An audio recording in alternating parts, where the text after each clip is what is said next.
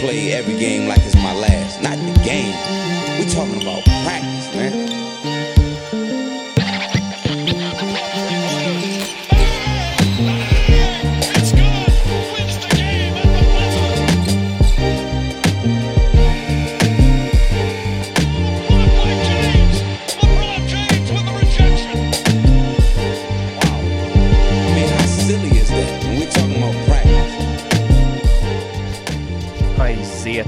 Aiziet. Šodien ņemsim varu atpakaļ 4 pie tā sauktā prezidenta pils. Zini, kas būtu? Zini, ko es cienītu no Gobzem puses? No. Ja viņš atnāktu, viņam būtu liela boombox un tur skanētu Public Enemy dziesmu Fight the Power. Kas būtu, no vienas puses saku, es cienītu, bet no otras puses tas būtu cringe un tas būtu, pilnībā izbojātās dziesmas, tā kā reputācija noteikti vienā minūtē. Tas katrā ziņā būtu labāk un arī visticamāk visiem cilvēkiem, kas ar viņu nedēļu brauc autobusā, būtu patīkamāk nekā visu laiku tā viena grupa, ko viņš klausās un liek visos savos storijos. Viņš principā... Ko viņš klausās? Es storijas bez skaņas parasti skatos. Tā grupa saucās laikam The Slow Show, ir tāda, indie popa. Indie popa grupa, un viņš to visu laiku klausās un kaut kādas 2 dziesmas būtībā un liek visos ties storijos un visa tie tiešraides, kas bija arī no autobusa, kurā viņš teica uzrunās, fonā skanēja tās grupas mūzika, tā kā es domāju tiem cilvēkiem, kas ar viņu nedēļu nobraukājuši, viņi labprāt dzirdētu kaut ko citu šobrīd.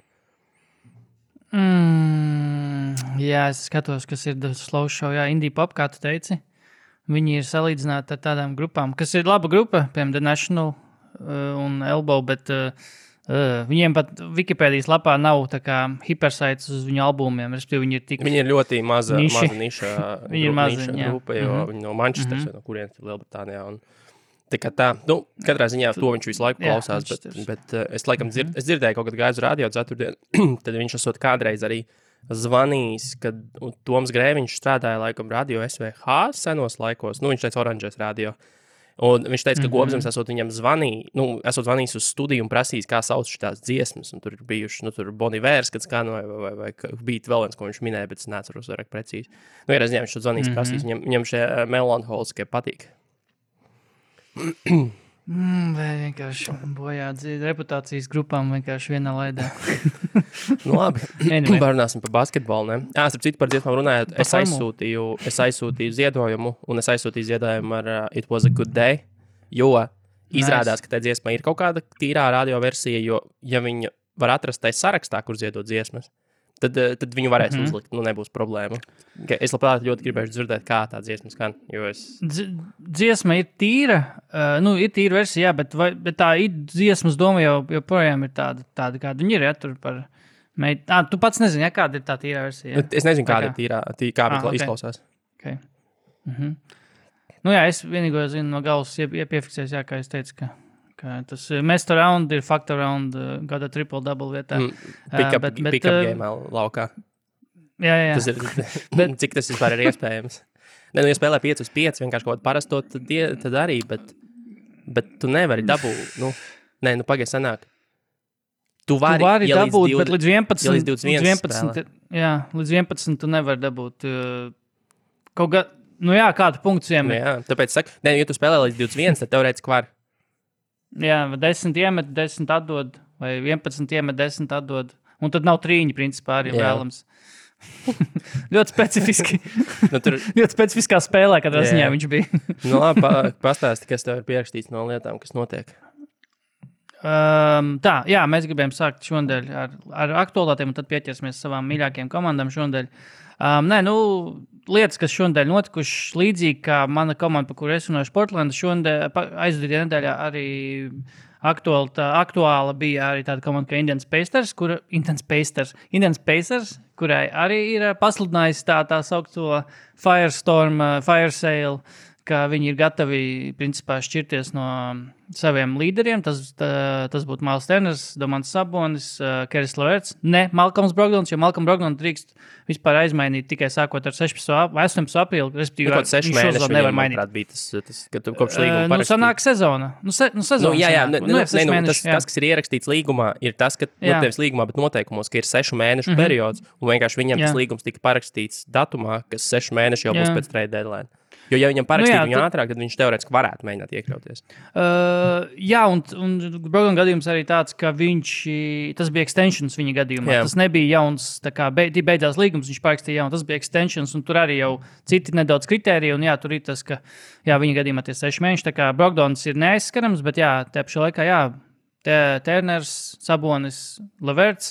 Indiana Pacers vadība izdomājusi, ka tā teikt, nafig visu katru gadu tur nīkuļot pa 8. vietu, un kāpēc, teiksim, tā neizmēģināt, kaut ko, negluži paeksperimentēt, bet beidzot uzlaist nedaudz gaisā to komandu, jo, sliktāk jau gan jau tāpat īpaši nebūs, viņi tāpatās būs ap to 10. 11. vietu, jebkurā gadījumā kaut vai ar vienu no tiem spēlētājiem, kurus viņi tagad izlikuši tirgu ir, bet jebkurā gadījumā es teiktu, ka, es neteiktu, ka long overdue, bet ir laiks kaut ko pamainīt, jo visā citādā komanda šosezonu nerāda arī tādu sniegumu, kas varētu teikt, ka būtu grūti šķirties no tā spēlētāja. Visi ir principā tiešām aizmaināmi, un jebkurā gadījumā par viņiem var kaut ko dabūt pretī, vai tie būtu piki, vai tie būtu jauni spēlētāji, jaunāki spēlētāji, jo šie spēlētāji arī nav veci. Nevajag arī uztvert to, kā tiešām veci. Vispār nav 24 gadi tikai. Miles Turners ir požiņa drafts, tā kā es domāju, ka es neesmu no galvas nezinu, bet jauns noteikti viņš ir. Sabonis, man liekas, pat varētu būt jaunāks vai gadu vecāks. Es tagad tā no galvas nepateikšu, bet tie ir jauni spēlētāji. Leverts ir vecākais. Sabonis 25, un Leverts ir vecākais. Viņu arī draftēja salīdzinoši vēlā vecumā. Leverts ir 27 tikko nesen, ne tikko, bet 27 gadi. Tā kā jauni spēlētāji. Traumas, Leverts laikam ir tas, kurš nāk prātā, ja runājam par traumām un kaut kā tā kā veselības problēma. Veselība, bet visādi citādi, ja pirmais, kas nāk prātā, droši vien būtu Sabonis, par kuru var dabūt noteikti visvairāk, lai gan arī tas, par ko arī daudz tiek runāts Saboņa sakarā šajā nedēļā, kad beidzot Indiāna ir aktuāli, vienreiz gadā, ka, Sabonim tomēr vajag specifisku komandu, specifisku lomu, kuriem ļauj tos pieskārienus dod komandas uzbrukumos un ļauj kaut ko veidot ap viņu, jo viņš jau šo sezonu pie Carlisle ir samazinājies, tas viņu tie pieskārieni spēlē un mazāk uzbrukums iet caur viņu, cik arī sanāca paskatīties spēles, tur ir tā, ka jo arī pamazām tiek iespēlēts galā arī vairāk Keris Leverts un ar tas pats jaunais rukijs Kris Duarte, kurš ir, kā avoti saka, ir viens no Carlisle mīluļiem. Būvēsim Kris Duarte. Kris Duarte un arī Miles Turners arī kā ir viņa mīlulis īstenībā. Miles Turners loģiski, tāpēc, ka Miles Turners patiesībā, ja tu paskaties, pa kluso ir perfektais Carlisle spēlētājs. Viņš ir aizsardzībā normāls. Ļoti solīts. Un uzbrukumā viņš var, tā kā strečot uzbrukumu un būt bīstams no tālās distances. Vienīgais, kas viņam trūkst, varbūt, ka viņš nav pick and roll labs, teiksim, rollers, bet, tas arī ir, es domāju, viņam noteikti fiziskie dotumi atļautu to darīt, ja viņam būtu iespējas tā spēlēt, jo šobrīd viņš vienkārši stāv un met no distances pārsvarā uzbrukumā. Katrā ziņā iespējams lielas pārmaiņas Indiānā priekšā, kas tiks aizmainīts, to mēs redzēsim. Starp citu, 15. decembris, tad arī sākas NBA periods, kad liela daļa no brīviem aģentiem, kas šajā starpsezonā tika parakstīti, var tikt aizmainīti, iesaistīt maiņās. Ne visi, bet liela daļa. Ir ESPN vesels links, vesela lapa, kur ir apkopot vesels links tur ar visām slashiem un dashiem. Jā, HTTP vēl. Bet ir apkopot visi spēlētāji, kuri būs pieejami sākot ar šo 15. decembri un varētu sākties jautrība kaut kāda. Jā, tā kā līdz februārim, kad, laikam, trade deadline šo sezonu ir 12. februārs. 12. februārs, jā. Tā kā nebrīnīties, ja šonadēļ jau redzam kaut kādas mazākas vai lielākas maiņas. Tā kā, jā, tas jaunums saistībā ar Indiānu. Tas laikam ir tāds lielākais jaunums, kas šajā nedēļā notika, jo pa lielam viss pārējais kaut mazās lietiņas, piemēram, es pat nezinu, vai to vērts tomēr pieskārties. Tagad mums jāgriež ārā. Jāgriež ārā, Bet jā, ja runājam par kaut kādām lielām lietām, Zions. Liels, jā. Jā, joprojām ir saskaries ar vēl vienu setbacku, ar aizķeršanos savā attīstībā, bet savā veselības kurā virzienā attīstībā viņš ir aizķēries. Uz kur, uz sāniem? Jā, bet... horizontāli? Noteikti vertikāli. Bet jā, Zionā rehabilitācija atkal ir aizķeršanās. Kā oficiālais ziņojumā teikts, foreseeable future, respektīvi pārskatāmā nākotnē nav plānots. Respektīvi, nav nekāda datuma, kad viņš varētu atgriezties. Un man māc šaubas, ka viņš varētu vispār šodien atgriezties. Ja atgriezīsies, tad uz, 10-15 minūšu ierobežotām spēlēm kaut kādām, bet jā, Zini, kas ir savā ziņā, blessing in disguise, in disguise šajā gadījumā, priekš New Orleans.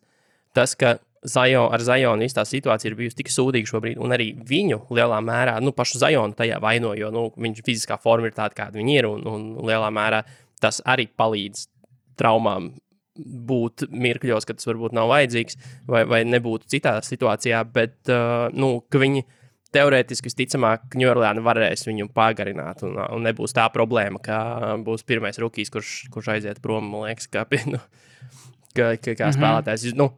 New Orleansai varētu būt vieglāk pārliecināt viņu, iedot milzīgu naudu un pārliecināt palikt, jo ar to savu pagātni, kāds viņš tagad ir, kāda tā vēsture viņam ir, slimības vēsture un vispārējā attieksmes vēsture, tad iespējams, ka citas komandas nebūs gatavs maksāt tik lielu naudu pagaidām par viņu.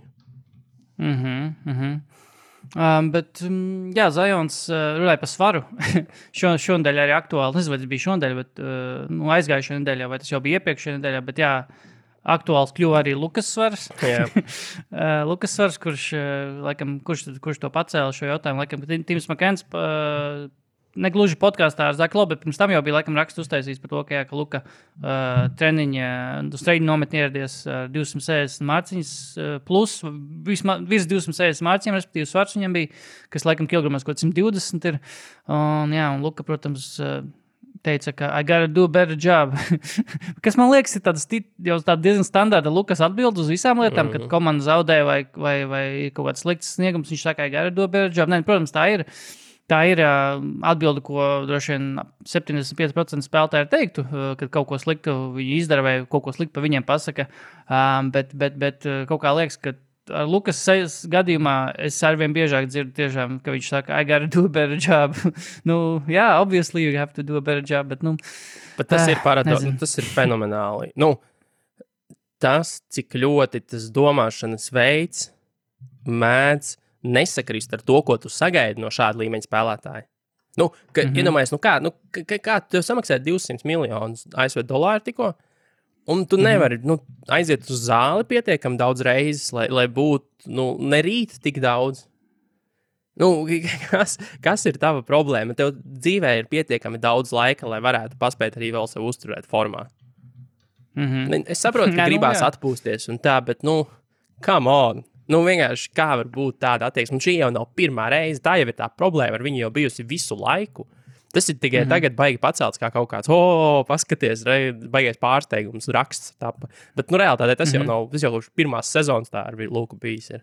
Ka viņš fiziski nav savā labākajā formā, kādā viņš varētu būt.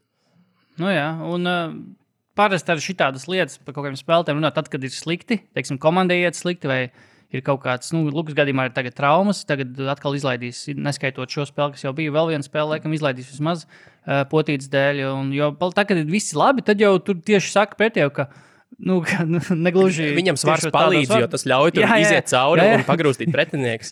Jā, viņš gudri izmanto savu svaru kā priekšrocību pret citiem spēlētājiem. Un tagad, kad ir slikti, tad bāc, jādabū, viņš ir formā. Tā nevar turpināt, pasies, kā viņam galīgi tur neiet. Bet, tāda divkosība, tāda liekolība nedaudz ir, protams, no NBA, no tās vides, kurā tie spēlētāji ir. Bet jā, es nezinu, laikam, tad, vai šis jautājums ir vispār relevants, bet kura svars ir satraucošāks? Lukas vai Zajona? Protams, ka Zajona. Viņš izskatās trausmīgi. Viņš taču vēlsies, viņš jau vairs nestaigā, viņš jau veļās. Es tā kā man ir neliela skepse par tām bildēm, kas ik pa laikam parādās. Jo arī... Varbūt tur ir rakurs kaut kāds ne tāds, varbūt tur kaut kas palabots, bet arvien vairāk bildes parādās, kas man liek domāt, tur ir kaut kāds noteikti saistība, ka tur tiešām viņš izskatās tā kā bildēs. Tās bildes ir mānīgas, jo kāpēc, primāri man liekas, ka tām bildēm tās baigi nevar ticēt, ir tas, ka Hardenam taču tās bildes arī bija tieši tikko pirms viņas bija drausmīgas.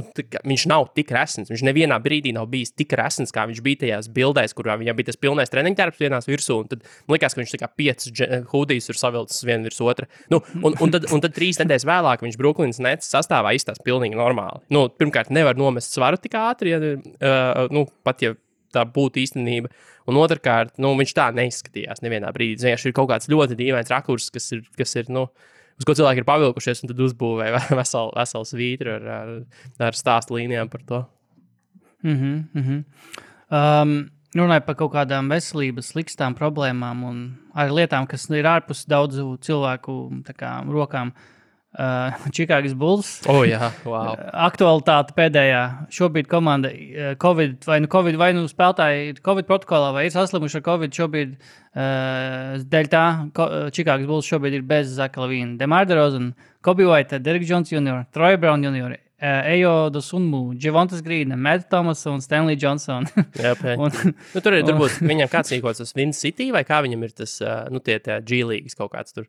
Kaut kāds klubs. Windy City kaut kas, jā. Spēlēt Windy Bulls. Jā, viņiem vajag vismaz 8 spēlētājs, lai spēles aizdītu. Viņiem tur bija gadījums, ka tur 2 paņēma, un tie uzreiz saslima.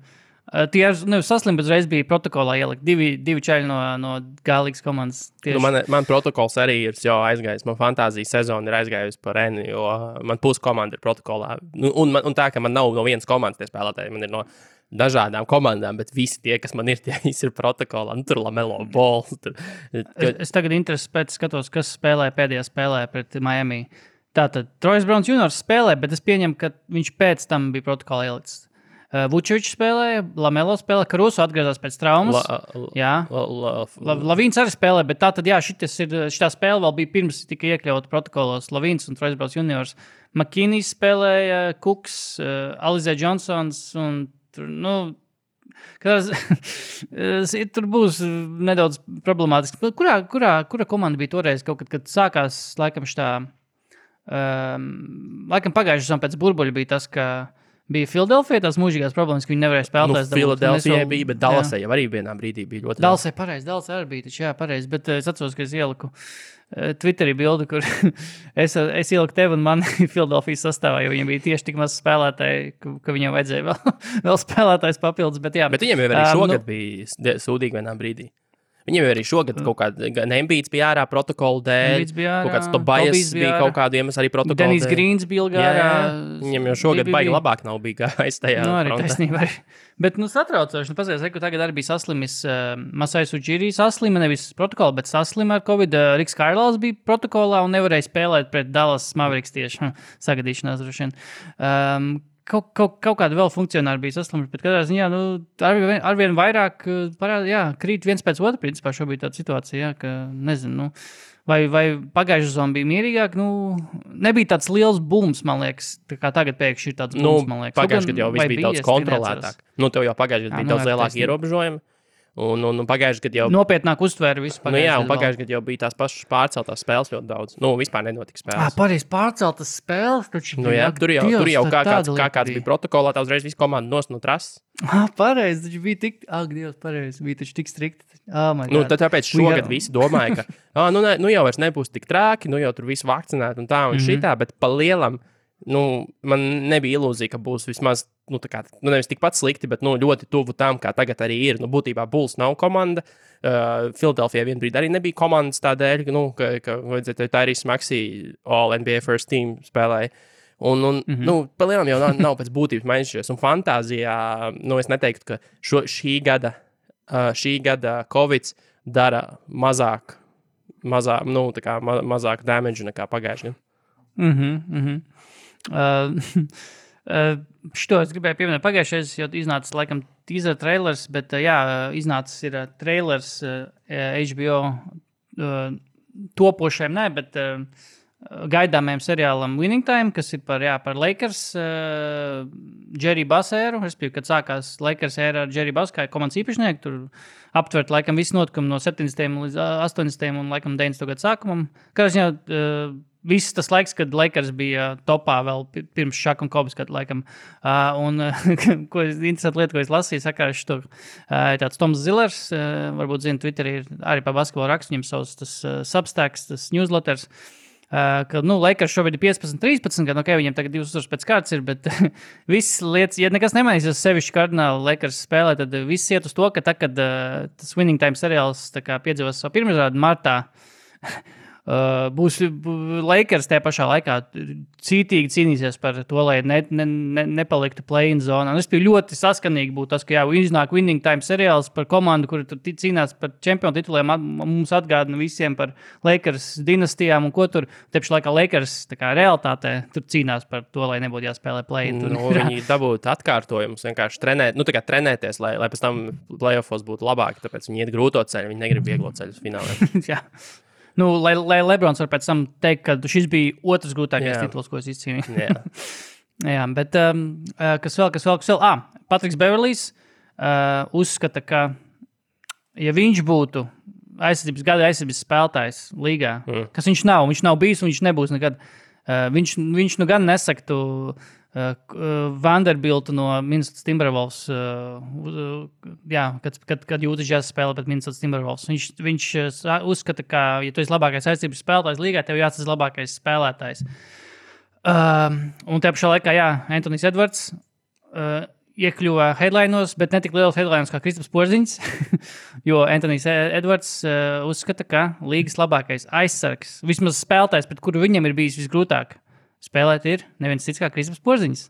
Un tieši Kristaps ievieš bailes viņā, kad viņš iet uz grozu. Bet man liekas, ka tas ir... viens ir tas, kam es varu piekrist. Anthonyam Edwardsam visas tiesības tā uzskatīt, jo viņš tikai pēc savas pieredzes spriež. Ja viņš uzskata, ka viņam ir bijis grūti spēlēt pret Kristapu Porziņu, tad tā droši vien viņam arī bija, un neviens to viņam nevar atņemt. Bet teikt, ka tas ir labākais aizsardzības spēlētājs līgā un labāks nekā Rudijs Gobers, tur var rasties diskusijas, protams. Bet man liekas, ka tā vairāk ir tāda troļošana, vismaz noteikti no Anthony Edwards puses. Edwards ir, ja kāds spēlēs, kuram šobrīd ir tāda laba, veselīga humora izjūta, man liekas, ka tas ir tieši Anthony's Edwards, kurš māk pajokot par lietām, pat ja tie joki ne visiem aiziet, un man liekas, ka šajā gadījumā arī ne visiem aizgāja tas joks, ka viņš gribēja vienkārši ierēkt par Rudiju Goberu, kas notika, protams, arī pēc spēles, kurā Minnesota atrāvās no jūtas pa 30 punktiem, kas arī diezgan smieklīgi tomēr. Bet Patriks Beverlijs vienkārši vismaz radīja vēl vienu iemeslu, lai man viņš besītu. Patriks Beverlijs ir tāds. Bet viņš ir pest, viņš ir vienkārši tāds kaitēklis. Jā, nē, viņš ir neizturams, un viņš nav labs tajā, ko viņš dara. Tā ir tā galvenā problēma. Viņš reāli nav labs tajā, ko viņš dara. Viņš ir tieši no Partno grāmatas šitais arī bija, kur viņš bija salīdzinājis. Spēlētājs, ko mēs uzskatām par labiem aizsargiem, kas ir to tukšo. Viņi ir tādi tukšā entuziasma spēlētāji, kas daudz skrien, daudz dara, bet nav tam nekāda rezultāta. Jo viņš ir viens no spēlētājiem, kas visvairāk sit sodus situācijās, kurās otra komanda ir bonusā. Dod bezmaksas punktus būtībā komandām. Viņš tā kā skraida tur pakaļ un tev tur krīt uz nerviem, bet viņš ļoti daudz sasit sodus situācijās, kurās pēc tam komandā dabūna bezmaksas sodu metienus, kas ir sliktākais, ko tu vari izdarīt vispār kā aizsargs. Tu vienkārši iedod tā kā freebies otrai komandai. Un tas ir tas, ar ko viņš pārsvarā nodarbojas laukumā. Un tas viņa aktivitāte un viss viņš ir ar ļoti zemu pozitīvu. Tā kā nav pozitīvu pienesumu tam visam, ko viņš dara. Tas ir... Tu nepiefiksēji, tu minēji, bet tas ir tāda Russell Westbrookā aizsardzība. tāda. Tur rekru kameras mūs vēro, davai es bišķi aktīvāks būšu. Un tad, kad tu neesi uz tevi nav vērsta visa uzmanība, teiksim, ka tu cilvēki novērš no tevis acis, ko tu dari aizsardzībā. Tu uzreiz var redzēt, ka tas spēlētājs vairs nemēģina tik cītīgi spēlēt aizsardzībā, vienkārši kaut kur pazuda vai ļauj ieskriet savam pretspēlētājiem, tur pa kuriem backdooriem vai ko, bet jā, tā ir tāda show-off aizsardzība, jā. Tas, ko es vēl gribēju pieminēt no lietām, kas līgā ir noticis. Vai tu zini, kas ir šobrīd karstākā līga komandā? Karstākā līga komandā? Karstākā komanda līgā. Okay. Kādā ziņā tu domā? Kas ir šobrīd garāka uzvaru sērija šobrīd līgā? Es redzu, man ir standing blocks. Bļaļ. Labi, bet, stāki. Jūta? Jā. Jūta? Jā. Bet tas jau, jūta. Jā, es zinu, kā savākuši sevi rokās. Un spēlē tā, kā viņiem būtībā sagaidīja to visu. Bet droši vien primārais tas, ko viņi sakrā minēt, ir tas, ka uzbrukums strādā viņiem atkal met daudz trīņus. Pēdējās spēlēs arī ir iemetuši, ja es tagad ātri, man pazuda mans lieliskais rādītājs, ko es biju pat iebukmarkojis. Tā, pēdējās 7 spēlēs, respektīvi pēdējās 7 spēles, kuras uzreiz jūta iemet gandrīz nepilnus 20 trīņus katrā spēlē, kas ir, nav noturams, protams, visā sezonas garumā, lai gan, mazums ir jocīgākas lietas notikušas ar līgā, tā kā, bet jā, jūta ir diezgan karsta. Vai zini, kas ir otra karstākā komanda toties? Nezinu, Cleveland Cavaliers. Viņi arī ir karsti, viņi ir ļoti stabili, bet es gribēju, pareizi atbildes gribēju dzirdēt Memphis Grizzlies. Jā, es kaut kā dīvaini, pastījos kopvērtējumu tabulu un tāds, Grizzlies. Viņi, man liekas, tikko zaudēja, tāpēc neredz arī, ka neizlaiž ārā tas, ka viņiem kaut kāda gara uzvaras sērija. Viņiem 7-1 pēdējās 8 spēlēs, visas 8 spēles ir bez Ja Moranta. Kas interesanti, viņi šajā 8 spēļu posmā ir ar labāko aizsardzību līgā 96,7. Bet pirms tam ar Ja Moranta sastāvā viņi bija 9-10, viņa bilance bija, un viņiem bija pārliecinoši sliktākā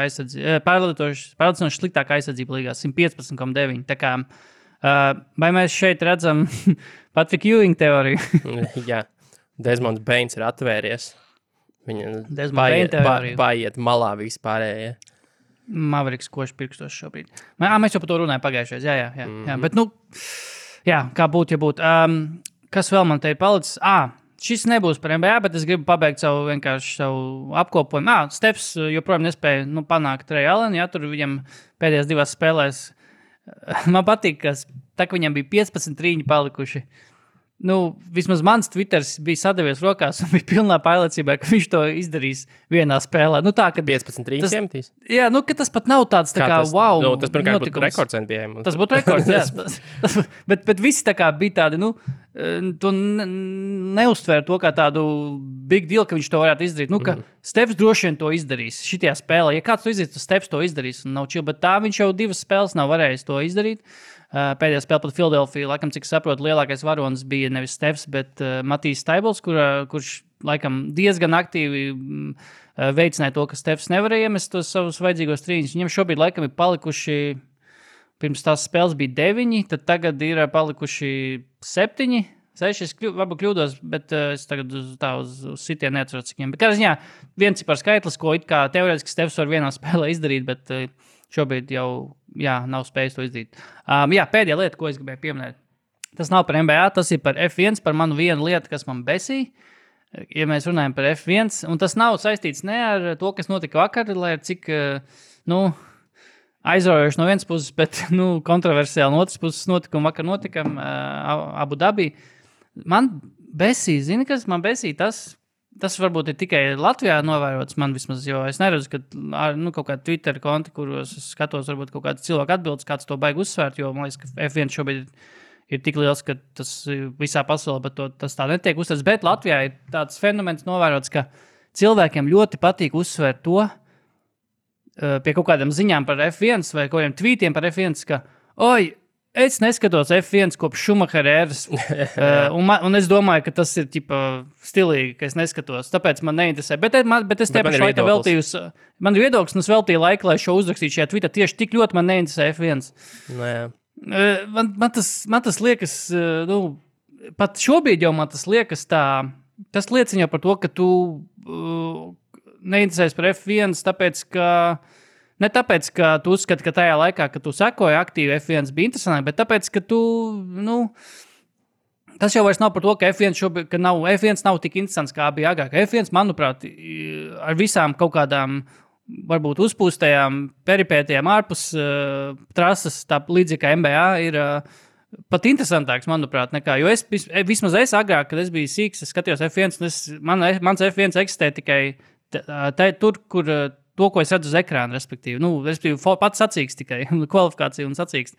Šeit ar visu to, kas ir ārpus F1, tas F1 fenomens ir daudz lielāks un visā pasaulē populārāks. Un tas bija pats svarīgākais notikums vakardien, manuprāt, pat ne sportā, vienkārši pasaules vispār. Sportā, viennozīmīgi sportā. Un teikt, te pašā laikā Latvijā atrasties Jānim no Dobeles, pateikt, ka viņam neinteresē F1, jo Šumahera laikā bija interesantāk. Man tas liekas, tas jau liecina vairāk par to, ka tu vienkārši esi tāds aprobežots. Lielīšanās ar to, ka tu par kaut ko neinteresējies, vai tev kaut kas nepatīk, bet tad tu ar to pašu arī izsaki viedokli. Tu pasaki, ka tu nesako līdzi, bet tad tu izsaki viedokli, kas it kā prasa lekošanu līdzi mazliet, lai tu varētu viņu tiešām kompetenti izteikt, nevis vienkārši izraut no pakaļas vai noskatīties no Jāņa mazpisāņos, kurš uzrakstīja līdzīgu viedokli. Bet, jā. Un nākamais līmenis tam ir viens, ir tas, ka tu tā kā saki, ka tu neinteresēs. Otrs līmenis ir, ka kas tur notika? Droši vien atkal Hamiltons ielīda pakaļā Stewartiem. Tas melnais Hamiltons, tas arī tāds klasisks kaut kāda jau tur tāda keywords Latvijas tā kā fanu, F1 spēdņās fanu tā kā vārnīcā, ka tas melnais Hamiltons atkal. Bet, tāds sadala reisisms vienkārši. Vienkārši dirst ir tas, ko patīk vislabāk darīt visiem Latvijas sporta līdzjutējiem. Atliek tikai ieiet portāla komentāru sadaļā, un tur visu var uzzināt, visu kā pareizi vajag darīt, un kurš ir sliktais, kurš ir labais, un cik daudz viņi neskatās neviens neko. Jā, viņi arī neskatās, es ticamāk nevar atļauties F1 TV nopirkt. Ir viedoklis par sacīkstu, bet beigās pasaka, es vispār neskatījos to sacīkstu, bet man ir viedoklis par to, kas notika, par tiem notikumiem. Cik es redzēju highlightus, cik es redzēju Twitterī ziņas par to teksta tiešraidē, man liekas, ka bija jābūt tā. vai arī, es neskatījos uzrakstu 2 teikumos, kas tur notika. Es zinu, uz ko tu atsaucies, jā. Anyway. Es domāju, ka mēs esam izgājuši svarīgākajām lietām cauri, arī F1, arī pasaules sportā. Tieši tā. Tieši tā, tāpēc varbūt ir laiks pārslēgties uz mūsu mājasdarbiem. Līdzīgi kā pagājušajā nedēļā mēs izlozējām komandas, pa kurām mēs gribētu pārunāt vairāk, intensīvāk. Katrs manā gadījumā izvēle krita uz Portland Trail Blazers, ļoti veiksmīgi. Un tavā gadījumā arī salīdzinoši veiksmīgi Cleveland Cavaliers, kas ir piedzīvojis tādu renesansu. Es šodien par to domāju, es nespēju izteikt vārdiem, cik es esmu priecīgs. Pēdējā laikā neskatoties nevienu Dallas Mavericks spēli. Jā. Paldies Dievam, es sevi esmu atbrīvojis no šīm ciešanām, un viņi tur var play-in zonā darīt, ko viņi grib. Un cik labs spēļu nogrieznis šajā nedēļā bija Cleveland Cavaliers. Davai, tad tu vari sākt uzreiz. Jo Clevelanda šobrīd ir līgas, ja klausās apkārt, tad Cleveland ir viena no līgas no tādām darling komandām, jo daudzi viņus piemin kā labo piemēru. Komanda šobrīd atrodas 5. vietā austrumos ar bilanci 16-12, kas ir 57% uzvarās, un fenomenāls ir tas statistikas rādītājs, ka, piemēram, austrumos šobrīd līdz pat 13. vietai, kur atrodas Indians Pacers, uzvaru procents komandām ir 43%, kamēr rietumos 43 beidzas jau pēc 9. vietas. Bet, Clevelanda ir komanda, kas ne no kurienes, un it kā pat gandrīz ar tādu pašu spēles stilu kā pagājušajā gadā, saliekot pareizos spēlētājus pareizajās pozīcijās, ir kļuvusi par komandu, kas spēlē reāli sakarīgu basketbolu, un daudz jau tagad saka revolucionāru basketbolu būtībā, jo viņiem tas starta piecinieks ar Mobliju, Allenu un Markanenu ir otrs lielākais starta piecinieks līgā. Pirmā vieta, starp citu, ir Dallas Mavericks. Dallas Mavericks, patiesībā, pirmā, starta piecinieks tieši. Kāds tad ir bijis Dallasai? Kopējais, visi kopā, jo tāpēc, ka, Kristaps Porziņš viens pats paigi pavalk uz augstu. Kristaps un kas tur? Pauels, jā, bet, pārējie, Luka jau arī nav mazs priekšās pozīcijas.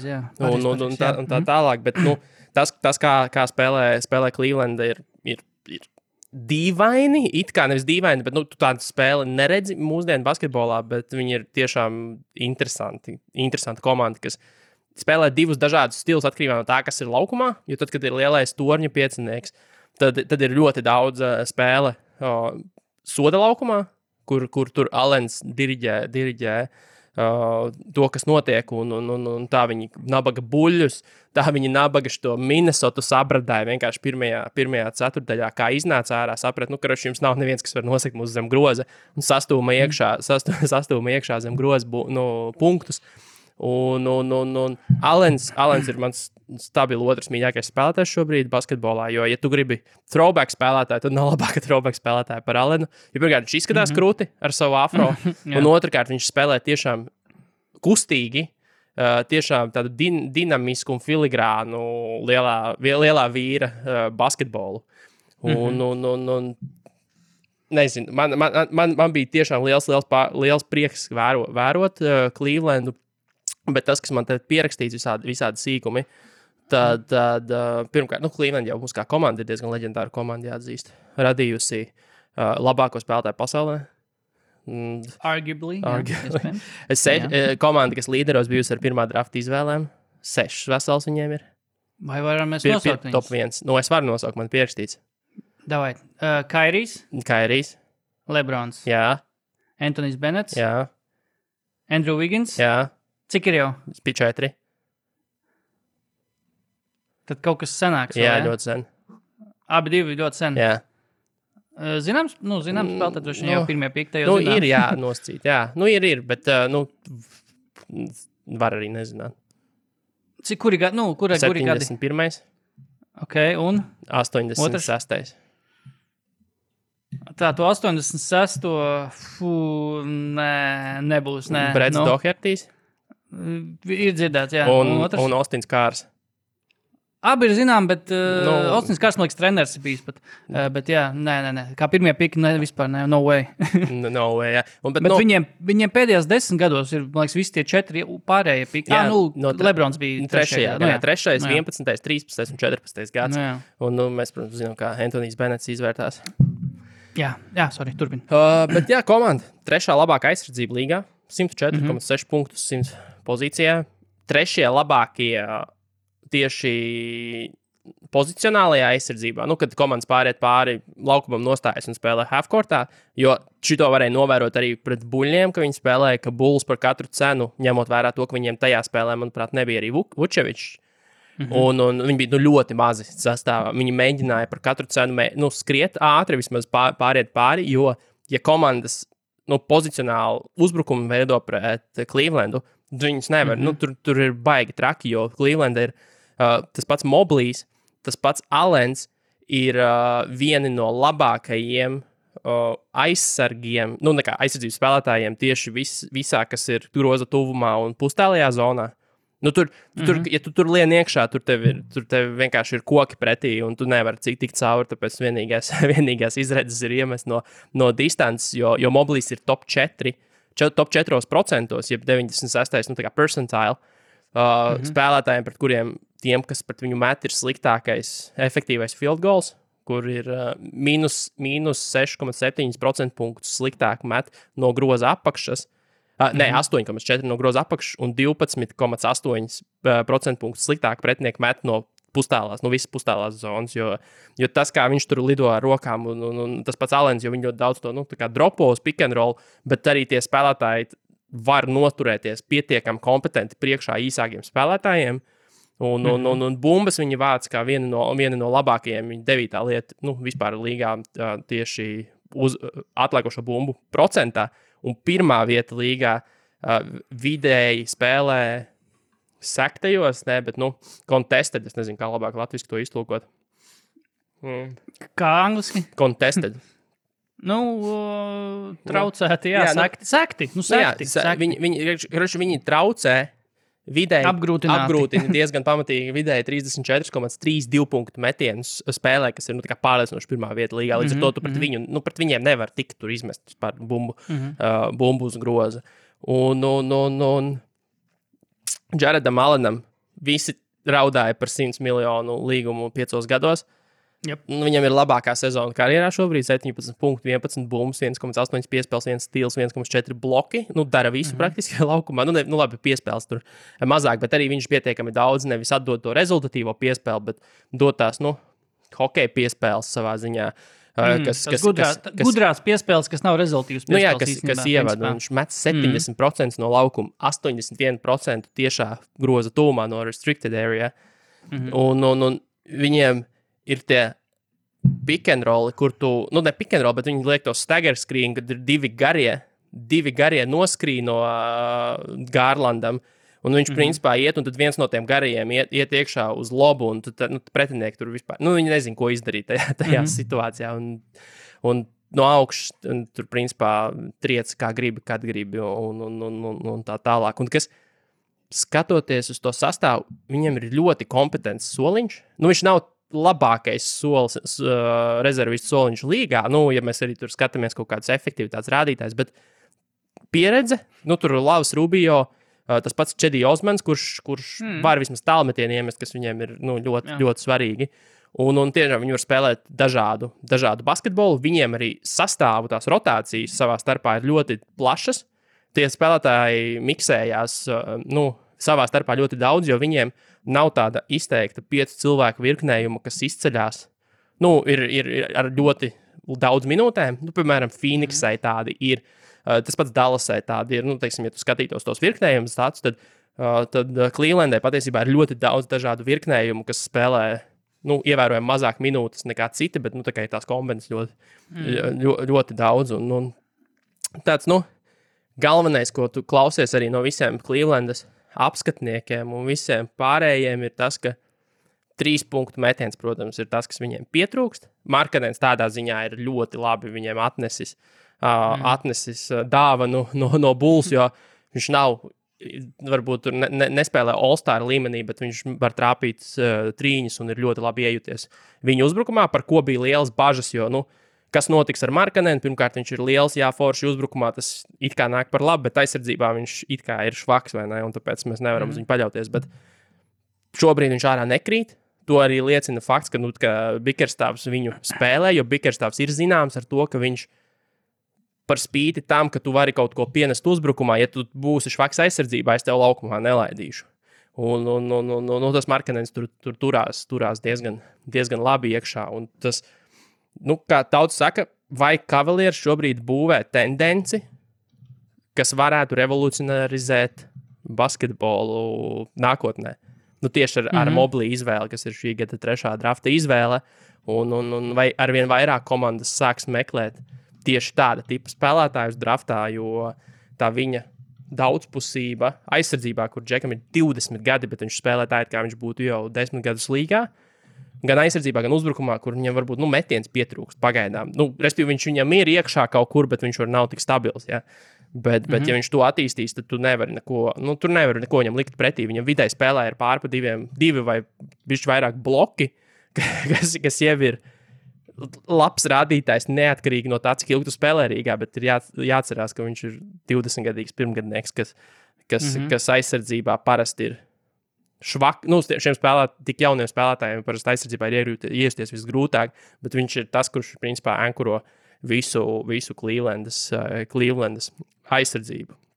Bet, tas, ko es iedomājos interesanti vispār par to franšīzi kā tādu, atskatoties vēsturi, jo Clevelanda mums ir arī radījusi tā saucamo stēpienu rule, kas aizliedz komandām pēc kārtas vairākus gadus aizmainīt savas pirmā raunda drafta izvēles. Respektīvi, ir jāizlaiž 1 gads un nedrīkst, lai mainītu prom, jo stēpiens to izdarīja 5 gadus pēc kārtas pret Dallas. Toreiz viņi Dallas Mavericks apčakarēja un savāca drafta izvēles un iesmērēja ne tos labākos spēlētājus varbūt, jo stēpiens mēģināja uzvarēt tagad. Viņam ļoti švaki gāja, komanda nīkuļoja tajā laikā, un tur jau, protams, arī bija visas vecās labās tā laika problēmas, kurā, piemēram, viņam bija izteikumi, ka basketbola komandas, ņemot vērā skatītāju to kompozīciju, nevar būt visas tikai ar melnādainajiem, jo, tāpēc, ka skatītāji nav visi melnādainie, vai ne, tāpēc, komanda nedrīkst būt visi melnādainie, tas nāks par sliktu biznesam, un tāpēc viņš bija arī spēlētājs, kurš teica, ka viņš ir ļoti iekļaujošs, bet viņš ir iekļaujošs tajā ziņā, ka viņš mēģināja samiksēt spēlētāju sastāvu, lai nebūtu visi melnādainie, jo tas nepatīk šot skatītājiem tajā laikā. Bet, Džeks izcēlās ar ļoti daudz dažādām dīvainībām, kā piesaistīt skatītājus, jo viņš no mārketinga pasaules nāk. Viņam, manuprāt, bija mediju konglomerāts, arī piederēja kaut kāds baigais mārketings komunikācija, tā bija viņa tas lauciņš.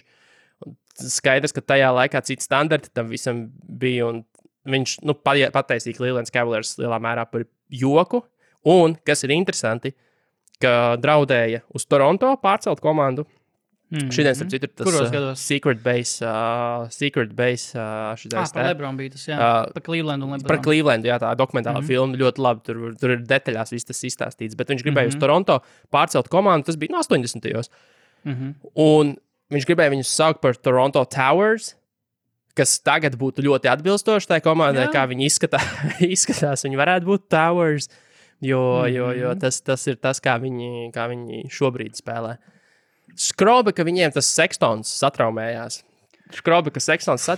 Jo tas savā ziņā samazina manevru iespējas maiņu tirgu. Lai mēģinātu. Vai ne? Uz nākamo sezonu. Viņam nepagarināja līgumu, un tagad viņam vēl ir trauma, kas tev, sasien rokas tajā, ka tu varētu iegūt jau kaut kādus vēl nākamos papildinājumus, kas tev paceltu jau titula pretendentu līmenī, nevis tikai vienkārši kārtējais feel good stories, kas viņi ir tagad. Bet paskatoties tīri vispār uz to komandu, kā viņi spēlē, es neatradu nekādas dramatiskas atšķirības tajā komandas modelī, bet tajā raksturā, kā viņi spēlēja arī pirms gada. Jo, treneris ir tas pats, viņš principā tās pašas lietas mēģina ieviest, tikai vienkārši pagājušajā gadā viņiem starta pieciniekā gāja Kevins Lavs un Andre Dramons. Kevins Lavs, kurš negribēja to bija vispār būt ne laukumā, ne starta pieciniekā. un Andre Dramons, kas, protams, nav tas pats, kas šobrīd Evans Moblīs un Jareds Allens. Un pārsteidzoši, cik laimīgs spēlēt basketbolu izskatās Kevins Lavs, kurš arī aizveda tiešām sakarīgu sezonu, kā normāls veterāns. Un viņi priecājās pret Minnesotu, ka viņi bija 24 vadībā, pirmajā ceturtdaļā. Un Kevins Lavs tur skrēja laukumā visiem, tur čest viņš ir tāds mentors tagad tiešām uzņēmis tādu lomu, jā. Katrā ziņā tā komanda ir pamatīgi apgriezusies pa 180 grādiem uz pozitīvo pusi. Viņiem šobrīd ir bijis otrais vai kurš viņiem, pagaidiet, stop. Kaut kur bija pierakstīts. Grūtākais. Jā, viņam bija ļoti grūts kalendārs. Tā, precīzi, kur viņiem bija.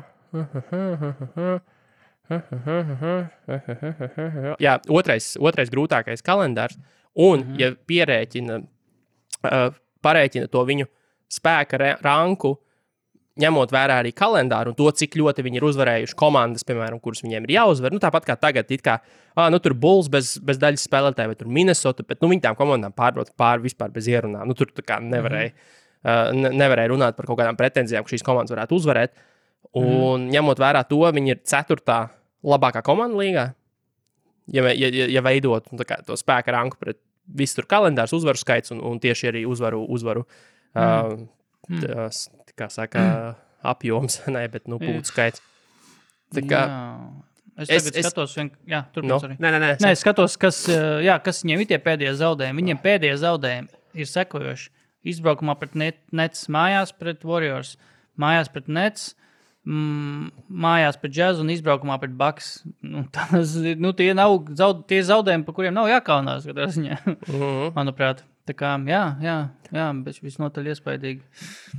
Jā, bet skatīties, es ļoti iesaku, ja tur, Orlando bija, tur būtu vairāk tāds ar knīpstangām jāzāk pozitīvais no tā visa, tad skatīties Clevelandas spēli, īpaši visiem vecajiem oldheadiem, kuriem nepatīk jaunais run and gun basketbols, tad skatīties Clevelandas basīt šobrīd ir tiešām ļoti, ļoti aizraujoši un interesanti.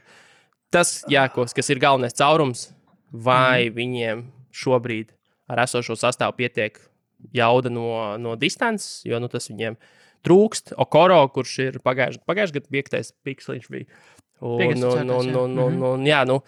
Viņš ir labs aizsardzības spēlētājs, bet uzbrukumā komandas no viņa īpaši nebīstās. Viņš šobrīd spēja finišēt un punktus gūt tikai no groza apakšas, no distances viņam kaut 27% vai 25%. Un tas ir tas, kas ir tas lielais jautājums, ko mēs darīsim ar Koro, vai viņš ir komandas ilgtermiņa plānos vai nav, vai komanda ar viņa griestiem var būt tik labi, cik ir tas potenciāls atļauj. Līdz ar to jāskatās, kas tur notiks. Viņi tieši tagad tiek iesaistīti arī visu mājas darījumu baumās, kur runāja gan par Pacers, gan par Lillardu. Un, protams, ka viens no kaut kādiem, ka viens no mājas sastāvdaļām varētu būt kāds no jauniem spēlētājiem. Tas pats Sextons, tas pats Okoro. Un Kevin Love cilā, noteikti kā kontraktu, jo tur viegli ir algas savilkt kopā. Un redzēs maiņas tirgū, vai šogad viņi būs baigi aktīvi. Nezinu, jo viņiem, manuprāt, nākotnē tagad ir arī drafta izvēles savējās, normāls, un nākamais drafts solās būt diezgan labs. Jautājums, vai viņiem tās izvēles mainīt prom pret vecu Lillardu, piemēram, un sabotēt savu nākotni, nezinot, kas notiks ar Lillardu vispār nākotnē, jo viņam tūlīt ir beigsies līgums. Un tas ir spēlētājs, kuriem ir 35 vai 4 gadi, tagad 6. Kam? Lillardam. Tagad? Tagad viņam 3-1. Respektīvi, tu viņam maksās 50 miljonus, tad, kad viņam būs 35, vai ne? Un mazam spēlētājiem. Un tas ir tas, kas ir jautājums par, vai komandas vispār grib Lillardu šobrīd? Cik ļoti viņas grib, jo vai tu varēsi piedāvāt to naudu, tev viņi ir jāpiedāvā, jo citādi viņš reiz apvainosies un tu esi viņu zaudējis. Un vai tas ir tas, ko tev vajag? Un tiešām Clevelands gadījumā, vai tagad vajag aizmainīt labus jaunos spēlētājus un drafta izvēles, lai dabūtu tādu spēlētāju kā Damians Lillards? Nezinu, diez vai. Bet maiņas darījumu sakarā viņi ir iekļauti. Tas pats runā par Karis Levertu, kā otro vēl viens scorer papildus Garlandam. Un man jāatvainojas Garlandam, jo viņš ir labāks nekā man šķita, ka viņš ir. Tad, kad viņi ar Sextonu kopā spēlēja, kaut kā tur bija tā dinamika, abiem vienam otram sevi tā kā bišķi jāpierāda, un tad likās, kurš tad īsti ir labāks, kurš tur labāk var uzņemties, bet Garlands tagad ļoti labi neko neforsē, viņam ir piespēles augšā par 2 vidēji spēlē, viņam ir ļoti laba precizitāte, un viņš ir aizpilda tieši tos caurumus, kad ir vajadzīgs kaut kāds skorings gan pašam izveidot vai iemest no distances, kad komandas jau kaut kā bišķi sāk saprast, kā apturēt varbūt to viņu uzbrukumu no groza apakšas Cavaliers. Tad Garlands pieslēdzās, iedod tos savus 11 punktus citos veidos, un komanda atkal var atgriezties ritmā. Un, nezinu, Garlandam, ar Garlandu izskatās, viss ir kārtībā. Man viņš vienkārši nešķiet kā labs saspēles vadītājs, kas viņiem viņš ir. Viņš ir vairāk tāds Lukas tipa spēlētājs, nevis saspēles vadītājs. Bet gan jau, ka var arī tādu uzvarēt. Nevajag tomēr Stocktons vairāk mūsdienās tik daudz. Arī un uz tā paša Sextona fona viņš ir, ja mēs runājam, viņš varbūt ir tuvāk Lukam, bet te pašā laikā viņš no tādas spēles veidošanas viedokļa ir kilometrus priekšā Sextonam, kurš vispār tikai met, un viņam tur ar tie, viņš ir tiešām tāds rēts saspēles vadītājs, pēdējās saspēles vadītājs, kur tu skaties, un tu redz, ka viņam ir kaut kādas tikai 2-3 rezultīvas piespēles, un tu domā, kā var saspēles vadītājs par tik maz piespēles savākt, sevišķi spēlējot tik ilgas minūtes, kā Sextons spēlē, bet Garlands, es Garlandu personīgi nepazīstu, bet viņš ir manā fantāzijā, tāpēc es arī viņam sekoju līdzi un arī priecēšos. Tiešām. Viņš man bija tāds piks, kuru es nedaudz noriskēju, viņas paņēma relatīvi augstu. Viņš sezonu īstenībā sāka diezgan lēni, un es tiešām sāku nožēlot, galīgi. Salīdzinot ar citiem spēlētājiem mūsu fantāzijā, kuri tur paņēma 4. raundā, jo es Garlandu paņēmu 4. raundā. Un tur sezonas sākumā ļoti daudziem bija stabili priekšā Garlanda, bet tagad pēdējo mēnesi pusotru Garlands tieši sakrits ar, kad Sextons prom, ka viņš atvērties un ir tāds facilitators un piespēles arī 12-13 spēles pēdējās 2 ir bijis arī rezultīvās piespēles. Palīdz arī tas, ka tev spēļu, tavas piespēles noslēdz virs Stīpas un Jareds Allens, jo viņi kā pāris, kā duets ir... Bet tu izskaitījuši 5. 5. rezultatīvākais duets, rezultatīvu piespēļu ziņā, jo viņiem priekšā ir Trejs Youngs, Collins, Russells Westbrooks, Anthony's Davis, James Hardens, Kevins Durants, LaMelo Balls, Miles Bridges un tad ir Darius Garlands, Jarrets Allens. Nevis ar vidēji, bet ar 54 rezultīvām piespēlēm. Tas ir domāts, ka Garlands dod Allenam. Garlands viens dod otram, nevis ka viens dod otram un otrs dod otram. Tikai Garlands Allenam, jā. Nav tā kā, ka Durants uz Hardenu un Hardens uz Durantu kopā. Nē, skorers ir Allens un piespēlētājs ir Garlands. Tur viss ir pareizi, viss notiek ļoti labi. Dievs, pats, Allens. Kā man patīk Jarrets Allens skatīties, kā viņš spēlē. Man ir 2 jautājumi, laikam. Viens tāds mazāk nopietns, viens ir par Ricky Rubio. Vai šī ir Ricky Rubio tāda kopēji, tāda izvērtēt visus faktors, nezinu, labākā sezona? Ņemot vērā to, kādu lomu viņš pilna, cik viņš perfekts ir tajā lomā? Zini kā, es redzu, tagad skatoties tieši ļoti citīgi, skatoties šo nedēļu, viņi spēlējam to komandu. Rikijs Rubio visu dara pareizi, un viņš ir ļoti labs tajā komandā, bet manuprāt, tas sākums labais bija mazliet pārvērtēts, kad runāja par viņu kā par sastais spēlētājs. Tur viss Most improved, pat tur piesauc. Jā. Nav tik traki, tik traki, bet, viņš dara lietas pareizi. Viņam ar lavu, kā nekā vecais labais Minnesotas Timberwolves tandēms, kas... Protams, kurš gan to neatcerās, jā. Tieši tā, kurš gan to neatcerās. Bet, protams, ka viņam ir katru spēli pa piespēļu highlightam, tiešām laba ķīmija ar visiem komandas spēlētājiem. Viņš ir pietiekami kompetents arī, tā kā aizsardzības spēlētājs. Viņš ir gana tā kā, viņš varbūt nav augumā liels, bet viņu tā baigi neviens nevar apbižot. Ja. Viņš ļoti labi aizpilda savu vietu. Viņš ir tas, kas var spēles tempu regulēt. Ja, piemēram, pamatsastāvā viņi tiešām spēlē lēnāku tempu, jo daudz ir nostājamies, Allens iestumjās postā, un tad no turienes sāk veidoties vai ne kaut kas. Tad, kad Rubio laukumā viņi ir, tā kā paradoxāli, bet skrien vairāk ar Kevinu Lovu laukumā, ritms spēles ir lielā, ātrāks, un protams, arī tie uzbrukumi tiek vairāk veidot no distances, nevis no posta, kā tas ir gadījumā, kad Allens ir laukumā. Jā, ja tā paskatās vienkārši kaut kādiem parastiem statiem basketbola references, viņu karjera tādā ziņā ir bijusi ļoti stabila. Šī ir viņa otra rezultīvākā sezona par 1/10 punktu atpaliekot no vienas sezonas pirmās sezonas Jūtā. Bet, metienu skaits vidēji izmesto ir vislielākais karjerā. Procenti nav augsti, viņam arī nekad nav bijuši augsti tie metienu procenti. Viņam nav bijis nekad labs metiens. Tas, ko es esmu novērojis no viņa vismaz šozonu, ir tas, ka viņš tieši nevairās mest tos metienus. Viņš reāli met ar lielu pārliecību šo sezonu un 35%, bet viņš tos metienus met tiešām. Tas ir labi. Tas ir labi priekš viņa tieši tā. Tas ir otrs lielākais. Jā, bet viņš tiešām šo sezonu met ar tādu pārliecību, ka viņam arī ir, es nezinu, vai tā ir kaut kāda... viņš neko nevar zaudēt tādu pieeja tam, ko viņš dara, bet tā, ka man liekas, ka viņam ir vienkārši, viņam ļoti uzticās, viņam nākot no soliņa, un viņu arī ciena, man liekas, tie komanda arī, un arī tā kā uz viņu tā kā skatās tie jaunie, man liekas, tāpat kā uz Kevinu Lovu galā, un tur, man liekas, ir tāda veselīga tāda ķīmija izveidojusies ar tie sastāvā, Riki, kāpēc tu met 12 metienus spēlē, tu neesi metējis?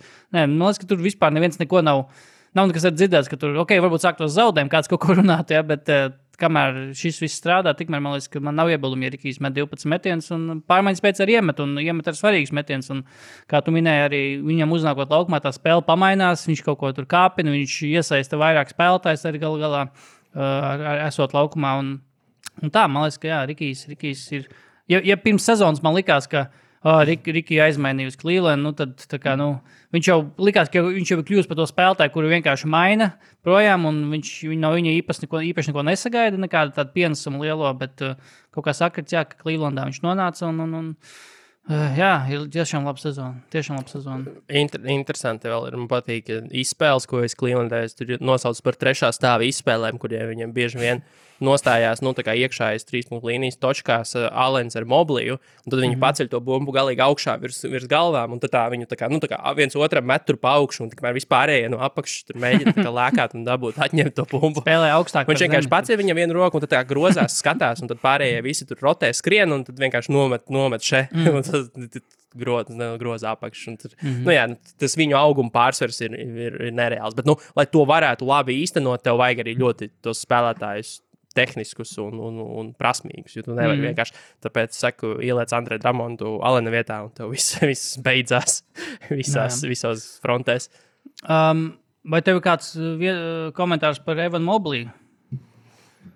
Viņš būs Tims Duncans iespējams, jo tas prasmju kopums, un man patīk, ka viņš arī izskatās fiziskā forma, viņam izskatās tāda laba. Viņš nav pa tievu, viņš nav pa masīvu, viņš nav kaut kāds netipisks. Tur Pokuševsks tips, vai ne? Bolbols. Viņš izskatās ļoti tāda laba paka spēlētājiem. Laba starter paka NBA karjerē. Laba starter paka. Un ja viņš to pustālo metienu dabūs stabilu, un būs bīstams caurgājienos, jo viņš arī var vadīt bumbu. Viņš crossover arī mierīgi var uztaisīt. Tas redzēs, kaut ko tādu. Un ja viņš to dabūs klāt, kad viņš visu laiku būs jāuzmana, ka viņš var gan izveidot priekš citiem, gan pats šādi uzbrukt, tad tur ir game overs. Jo aizsardzībā viņam nevar tur neko nevar pret viņu izdarīt. Viņš ir 20 gadu vecumā, kā rukijs, viens no līgas labākajiem aizsargiem. Viņš būs all defense komandā 100%. 100%. Un tur viss ir nokārtots. Tur viņš var kļūt vēl tikai uz pieredzi labāks, bet ja viņš pieliks uzbrukuma paku, tad tas būs spēlētājs, caur kuru pilnīgi mierīgi var veidot uzbrukumus, un viss kaut kas var notikt. Jo ļoti reti par rukijiem garējiem sevišķi runā, ka viņi ienāk līgā, ka ir labi aizsargi, jo parasti tie garie ir apmaldījušies. Vislabākais piemērs, pēdējais sliktais piemērs, tas pats James Wisemans, kurš vienkārši pazudis gan uzbrukumā, viņa gadījumā gan ar uzbrukumā viņš bija pilnīgi pazudis, bet aizsardzībā arī, kad ir augums, ir visi parametri, bet vienkārši, ja tu nelasi spēli pareizi, tu neproti to lasīt, tad tu vienkārši pazūdi, un tu neesi spēlējums. Bet Evans Moblijs, labi, ka tu pieminēji Timu Duncanu. Es neesmu līdz galam izpētījis, bet ļoti iespējams, ka pēdējais garais rukijs, garais, ja mēs uztveram kā 4. numurs, pēdējais garais rukijs, kurš ir iekļūst kādām no sezonas simboliskiem aizsardzības pieciniekiem, bija tieši Tims Duncans. Es neesmu 100% pārliecināts par to, bet man vienkārši nenāk prātā neviens cits, kas tajā laikā, tagad 20 plus gadu garumā būtu varējis iekļūt tā kā aizsardzības pieciniekā garais. Tims Duncans 99. gadā tika otrajā aizsardzības pieciniekā simboliskajā. Tā kā Evanam Moblijam katrā ziņā narratīvs ir viņam šobrīd piedara, ka viņš tiešām kaut kas pat teica, šajā weekendā klausījos Ringer podcastu The Answer, kur viņi runāja par visām komandām, kas ir ap to 500, ap to neitrālo spēļu bilanci, tā kā kas viņam kopīgs, ko viņam jādara.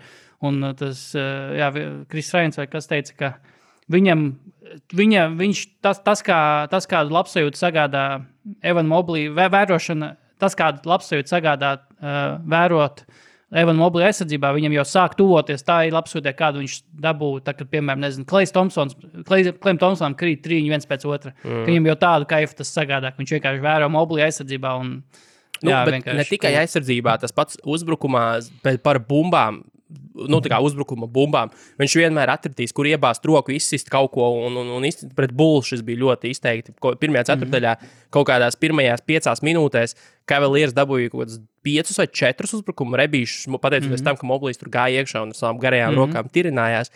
Un kas ir vēl visai Cavaliers komandai labi, ka viņi nesit arī sodus ar visu to, ka viņi ir ļoti aktīvi ar rokām un spēlētājs sekšanā. Viņi nesit sodus daudz, līdz ar to, bet viņiem nemet daudz sodu metienus un viņi nedod vieglos punktus. Tur ir, komandām ir ļoti riebīgi pret viņiem spēlēt tādu pozicionālu basketbolu, jo tur nav vājo vietu, reāli nav vājo vietu. Jo viņi arī uzbruk, no 3 punktu distances ir relatīvi solīdi. Kaut gan tas, man liekas, kaut kādi jāpapēta, nav kaut kāda korelācija ar to, ja tev ir ļoti gari spēlētāji, kur ir arī pietiekami kustās, tad parasti arī ir labākas tās 3 punktu aizsardzības. Kas vispār ir grūti teorētiski tur gameplānot tam visam, bet vienalga ir labāk, ka tev visu laiku pretī skrien viens ar ļoti garām rokām, nekā neskrien neviens vai skrien. Varam kaut vai, ja mēs pats pieminēt, ka garākais piecinieks ir Dalsai, tad Dals var prasīties kaut vai šajā. Labi, Dals tur ir bišķi cits stāsts problēmas. Jā, pats mēs jau pāris stundē esam, un es vēl pat neesmu. Nekas. Pārslēdzies. Bet es domāju, ka man pa Portlandu droši vien būs mazāk ko teikt, jo Portlandu tieši izvēlējāmies un trāpījām uz shitstormu. Un es domāju, ka, ja kaut cik nedaudz par NBA sekoju šajā nedēļā, tad tāpat jau diezgan daudz varēja uzsūkt par Portlandu. Tā nav komanda, kas tur tika, par kuru netiek runāts. Tā kā, ar ko lai sāk ar to, ka ir atlaists beidzot komandas ģenerālmenedžers Nils Olšejs, bet saistībā ar kuru tika uzsākta izmeklēšana iekšējā Portlandas Trail Blazers vadībā par to, kādu darba vietu viņš uztur tur un kāda tur ir tā noskaņa tajā viņa vadītajā ofisā, birojā, viņa vadītajā menedžmentā un tur ir esot tāda diezgan liela, tāda man ir viss vienalga, es par tevi teikšu, ko es gribu. Tāda mentalitāte no Olšeja vienmēr bijusi, ka viņš varēja pateikt visiem un jebkuram cilvēkam, ar ko viņš runāja, tieši to, ko viņš domā, un pārstāv tās sliktas lietas. Un kaut kas bija laikam no kaut kāds bijušais Portlands menedžmenta darbinieks ir teicis, ka tur ir no Olšejs ir tāds major a-hole, tā kā vispār, kā cilvēks, ka viņš ir vispār... Majors assholes. Majors dibens caurums, un viņam ir pilnīgi vienalga, ja viņš kaut ko kādu aizskara, viņam ir pilnīgi vienalga, ko par viņu pēc tam domā. Viņam tāds, tāda rītīgi, pat dušī bija servers. Olšejs, cik es saprotu, ir bijis tiešām tāds, pretīgs, laikam, cilvēks, ar kuru ir bijis strādāt, kurš tiešām ir nav sevišķi šķirojis vārdus, kādus izvēlēties. Čonsis Billups jau nav labāks tagad. Čonsis Billups arī nav diezko labāks, Čonsis Billups, kurš ir Portlandas Trail Blazers treneris pirmo sezonu, jau ir pamanījies gan, teiksim tā, ļoti publiski teikt, cik slikti spēlē komandas līderi, ka vajag spēlēt labāk, un arī to, ka viņš nekad savā karjerā nav redzējis to, ka komandas pamatsastāv spēlētāji meklē iedvesmu pie komandas rezervistiem. Respektīvi, kad spēlētāji pamatsastāv spēlētāji nav vispār iedvesmot spēlēt, un viņi to iedvesmu meklē pie rezervistiem. Un, kā Billups teica, ka tādu sūdu viņš nekad savā dzīvē nav redzējis. bet katrā ziņā šajā nedēļā ļoti daudz, kas pa Portlandu rakstīts, mēļots, baumots. Visi centrā, protams, minētais Olšejs, Damians Lillards. Tas pats CJs McCollums arī nedaudz ir uzspēlējis, bet pa lielam tā galvenā ideja tāda, ka komanda visticamāk ir liela pārmaiņa priekšā. Sezonu ir sākuši ļoti, ļoti gausi un nesmuki, un viss no tā iziedošies. Pēdējās 9 spēles, 1-8. 1-8, pēdējās 9 spēles, 11-16 kopējā bilance. Nav vispār vērts tur īpaši runāt par to, vai kas tur playoff kontekstā notiek, tas arī pirmkārt jau pāragri, bet Olšejs atlaists pēc laikam nepilnu 10 gadu darba. Kas interesanti, ka viņš bija 3. ilgāk savā amatā esošais, executive, laikam, anglis būtu, lēmumu pieņēmējs, tā kā līga, kaut kāds GMs vai prezidents basketbola operācija. Direktoru suites, tas tā kā, jo viņi sauc par tā kā executive suite, tā kā tie cilvēki, tā kā, kas ir visādi, C-suite, kas ir, tā kā visādi čīfi dažādās lomās. Negluži tie, kas tur nav dod, bet tie, kas ir pirmie, kas ir lēmumu pieņemšanas, tā kā rindā, teiksim tā. Vai tu var nosaukt pārējos divus, kas šobrīd joprojām ir amatos savos un ir ilgāk tātad bijuši par Olšeju? Tā, ģenerālmenedžeri. GM, VP of Basketball Ops, piemēram, tāda tipa, tāda amata. Spurs taču, kas viņam RC Buffords ir, RC Buffords ir, man liekas, ka viņš laikam acīmredzot nekvalificējās tam, jo viņš man liekas, tagad ir pat CEO jau, tā kā viņš laikam nekvalificējas tam vairs īsti. Ja kādā ziņā viņš tajā rakstā, ko es skatījos, viņš nebija pieminēts. Nefigurēja. Labi, tad jādomā. Bet viens ir tāds kurš ir aizvedis komandu līdz lielām virsotnēm, otrs ir tāds, kurš to komandu ir tieši pa leju, bet viņam uzticās, teiksim tā. Nē, nu pagaid, pats Railijs taču ir, nu tā kā ilgi arī. Arī nē. Viņš arī ir? Nu, kas viņš ir? Viņš ir prezidents. No, kāpēc viņš neskaidrs? Es nezinu. Prasīt Ringeram, es nezinu, kāpēc viņi nekvalificējas. Labi, kas vēl mums tāds ir pa lejas komandām? Viena ir lejas, viena ir šobrīd cevišķi top. Nu, šitais te, Sacramento. Arī taču mūzika. Vladi jau atlaida, vai ko domāji? Jā, kad viņi atlaida? Viņi atlaida beidzot? Atlaida. Nezinu, ka viņi nesen kaut kas varētu būt, ka viņi tur mainījās, jā. Vai, nu tad es nezinu, tad nav godīgs. Kas bija šī dekādas veiksmīgākā komanda? Šīs dekādas? Nu, aizgājušās, tagad jau aizgājušās. Nu labi, Maiers. Bobs Maiers ir viens, jā. Un otrs ir, kur ir šīs gadsimta, laikam, labi, nē, tik slikt, nē. Kur ir šos komandu šodien uzstādīja vienu antirekordu? Šo sezonu? Jā. Rockets? Tuvu. Bet viņiem arī bija, viņiem bija dubultais. League-wide antirekordu tādu, vēsturisku. Nu, kaut gan Rockets zaudēties punktos? Jā. Kas toreiz zaudēja? Tur, nē, es neatceros. Tik daudz slikts komandas. OKC zaudēja. Labi, jā. Okay. Jā, Sems Prestīs. Jā, Prestīs taču arī. Jā, Sems Prestīs arī. Bet kāpēc tur kas tie ir? Tie ir GM komanda? Ja tie ir tikai GM sanāk. Tad varbūt. Es varu pateikt tūlīt pat direct quote. Tātad, kas ir par viņu ilgāk? Tātad. Whichever straw broke. Tātad. The decision to fire the NBA's third longest tenured basketball decision maker. Only Oklahoma City's Presti and Golden State's Bob Myers have been with their teams longer than Olshey. Es tikai skatos, kas ir. Es ticu face value tam, ko rakstu. Nē, labi, nē, ja tā kā, pagaidi, tā tad. Es pieņemu, ka GMs vai prezidents. Vai tam, kam ir roka tiešām? Nē, tad varbūt tā var gadīties.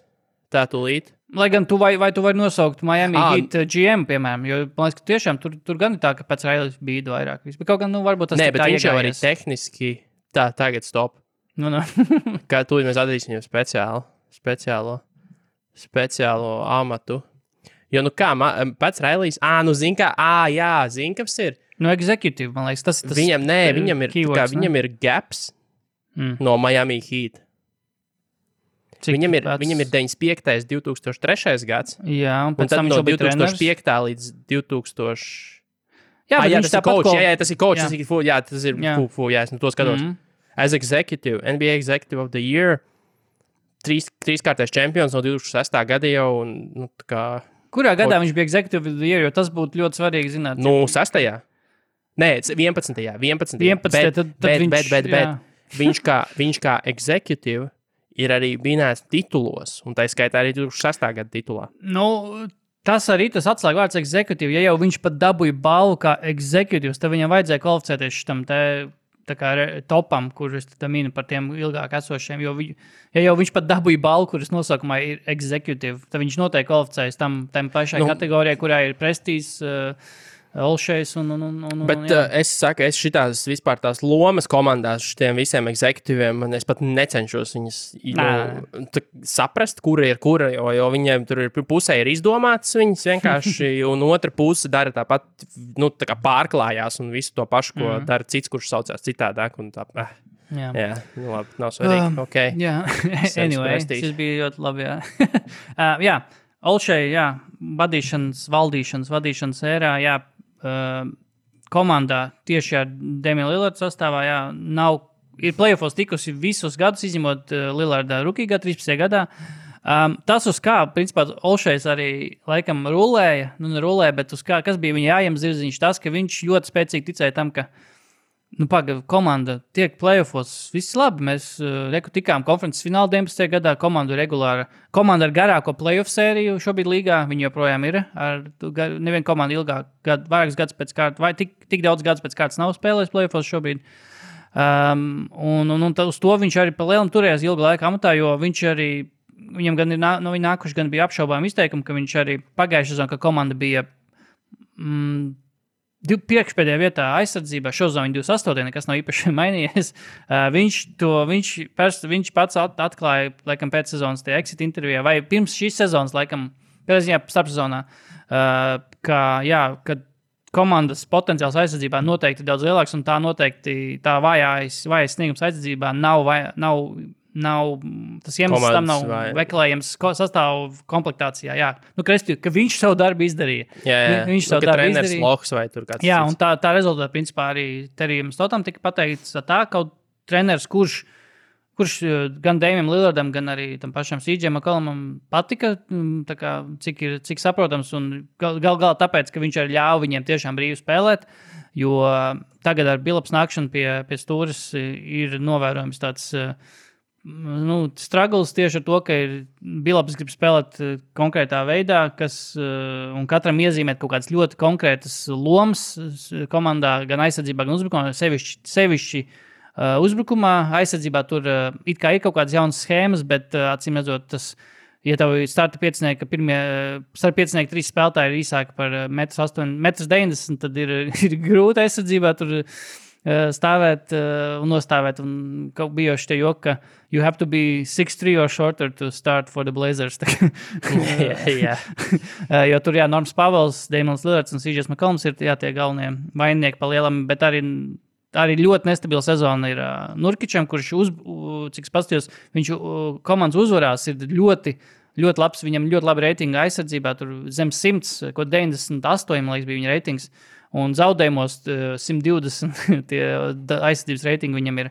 Un tāds kā pa viļņiem, bet pa lielam tā galvenā vainas pat meklēja iemesls, kāpēc tā komanda jau kuro gadu nespēja savākties aizsardzībā. Jo uzbrukumā visi kārtībā šo zonu, viņi ir joprojām, viņi ir 5. šobrīd uzbrukumā, laikam, 5. Pagājuši gadu 2. Tā kā ar uzbrukumu viss pa lielam, kā arī pat ar visu to, ka Damian Lillard šo zonu ir ļoti liels grūtības trāpīt bumbgrozā, un tagad arī traumas bija. Šonakt gan spēlēja tieši, viņam bija atgriezies, bet tieši aizsardzība arī ar to visu, ka it kā komandā ir savākti uz papīra. Labi aizsargi, Nurkič, tas ir viens, it kā tāds diezgan relatīvi vispusīgs, garais, kurš it kā kuram ir reputācija, ka labi aizsargi. Tas pats ar Robert Covington, kuram arī laikam tā reputācija ir skaļāka nekā tā spēle laukumā, jo viņš kā 1-pret-1 aizsargs nav īpaši labs, bet viņš it kā ir labs. Viņu tieši reklamē kā ļoti labu palīgu aizsargu, help defender, tieši, ka viņš tur māk atrast pareizo vietu, pareizo laiku, ka tur kādam ieskait palīdzēt, tur kaut kādu deflection uztaisīt vai ko. Tas pats Larijs Nents arī bija diezgan tāds, ja kāds skaļš starpzonas papildinājums viņiem bija, tad tas bija tieši Larijs Nents, uz ko es arī paļāvos, un tāpēc viņi bija paņēmis fantāzijā savā, jo Clevelandā viņš bija ļoti sakarīgs, un kaut kā tieši tā ideja ap viņu bija tāda, ka viņš ir vērtīgākais spēlētājs Clevelandā, kuru beigās viņi nemaz neizmainīja, bet viņš tiek nepelnīti tā kā, ignorēts, bet nepievērš viņam uzmanību, tāpēc, ka viņš vienkārši spēlē Clevelandā, bet tā viņš kopumā ir labs spēlēs, bet Portlandā galā man sanāk viņam sekot pēc katras spēles līdz kā viņam iet, viņš nav joprojām vispār, vismaz fantāzijā, viņš noteikti nav vispār ieskaries, viņš ļoti gausi kā sāka, tā turpina, un arī viņam tā loma komandā ir tāda interesanta, viņam it kā liek gan kā 4. gan kā 5.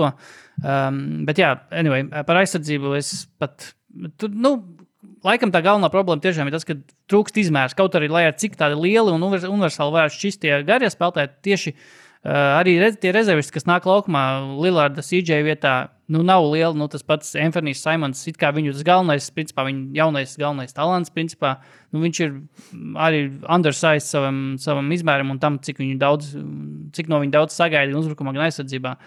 Normans Pavels ir ļoti maz, viņam iedeva ļoti daudz naudu, bet viņš ir lielāks nepalika, diemžēl, bet tas, ko es mēģināju saprast, ir vai arī ar visu to, kas tiek runāts par Portlandu, vai ir vērts Damian Lillardu aizmainīt, bet es īsti neredzu iemeslu tam, jo pirmkārt jau pats Damians Lillards pat ir nācis tā kā out of his way, lai pateiktu, ka viņš negrib, lai viņu maina prom, jo pa lielam tie stāsti kaut kādi un tie avoti kaut kādi nopludinātie stāsti ap viņu ir tādi, ka it kā viņš gribot prom un tas pats arī bija, ESPN bija tieši, kad Olšē atlaida, bija tāds, neviens to neteiks, bet visi tāpat saprat, ka tas visticamāk ir Vauža raksts sadarbībā ar Nīlu Olšeju.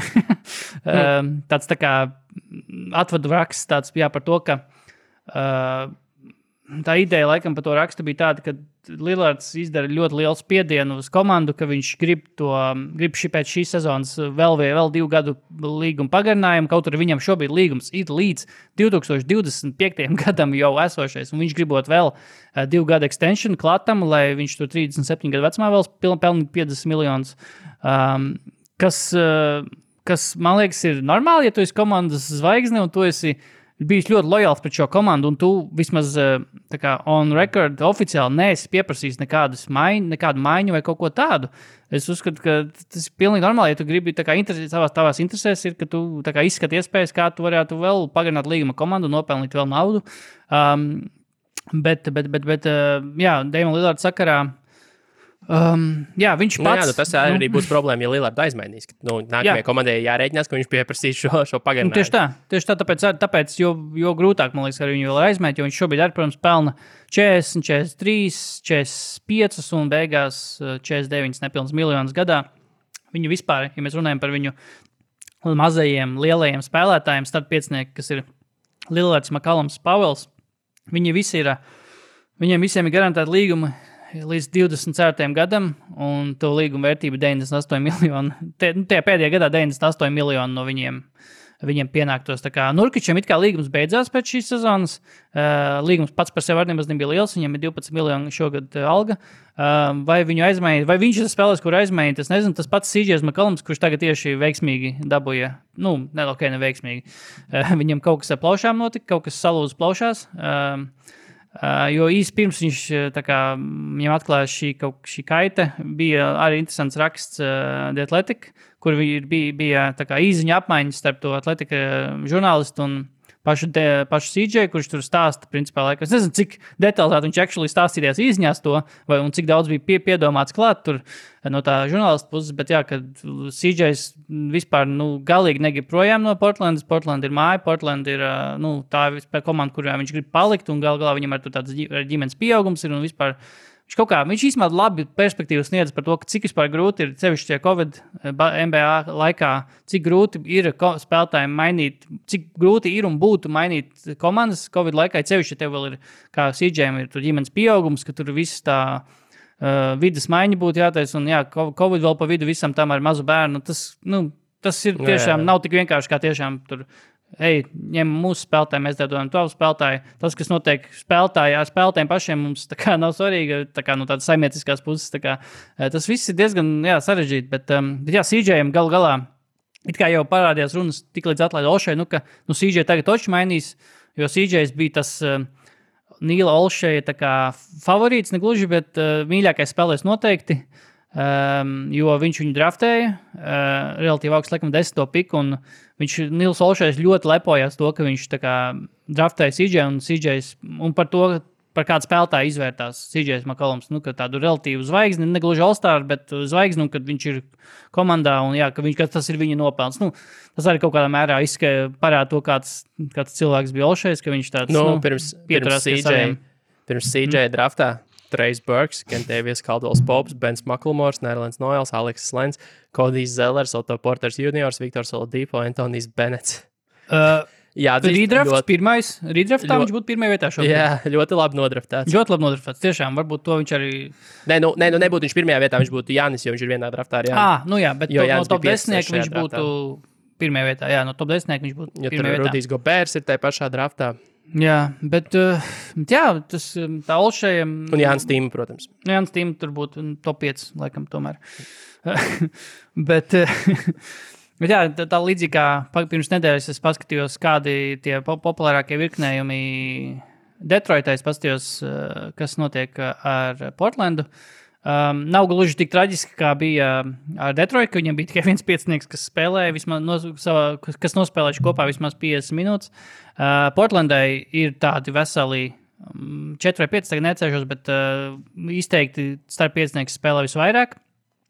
Pēc minūtēm viņš ir 5.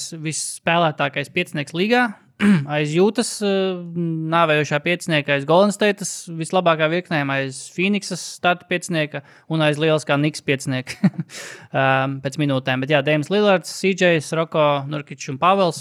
Uzbrukumā viņi ir, īsmā, 112 uzbrukuma reitings, tas ir ok. Tas ir normāli, tas ir normāli, bet viņi to, ko iemet, to viņi atdod aizsardzībā. Viņi principā aizsardzībā ir, viņi principā pa nulēm iziet, un viņiem arī nav nekāds izteikts cits virknējums tajā komandā, kas tā kā likt tā kā aizdomāties, varbūt šo vajadzētu vairāk iespēlēt, jo viņu otrs spēlētākais piecinieks ir McCollums, Tonijs Snells, kurš Mr. Zero, Tonijs Snells, Larrys Nance, Anthony Simons un Nasirs Lilis, jo, kaut kāds rokādas tie sastāvā īpaši tur un meklēt kaut kāds virknējums, es domāju, tur baigā jēga nav. Es nezinu, vai arī risinājums uzreiz būtu, ka jālaiž gaisā tā komanda, bet ja es kādu maiņā, kādu spēlētāju iesaistītu, tas droši vien izskatītu to pašu Nurkiču, jo Nurkičs ir kopš tās traumas ar 19. gadā, ka viņš reāli kāja salauz bija, tā viņam reāli bija vienkārši salauzt kāja, man liekas.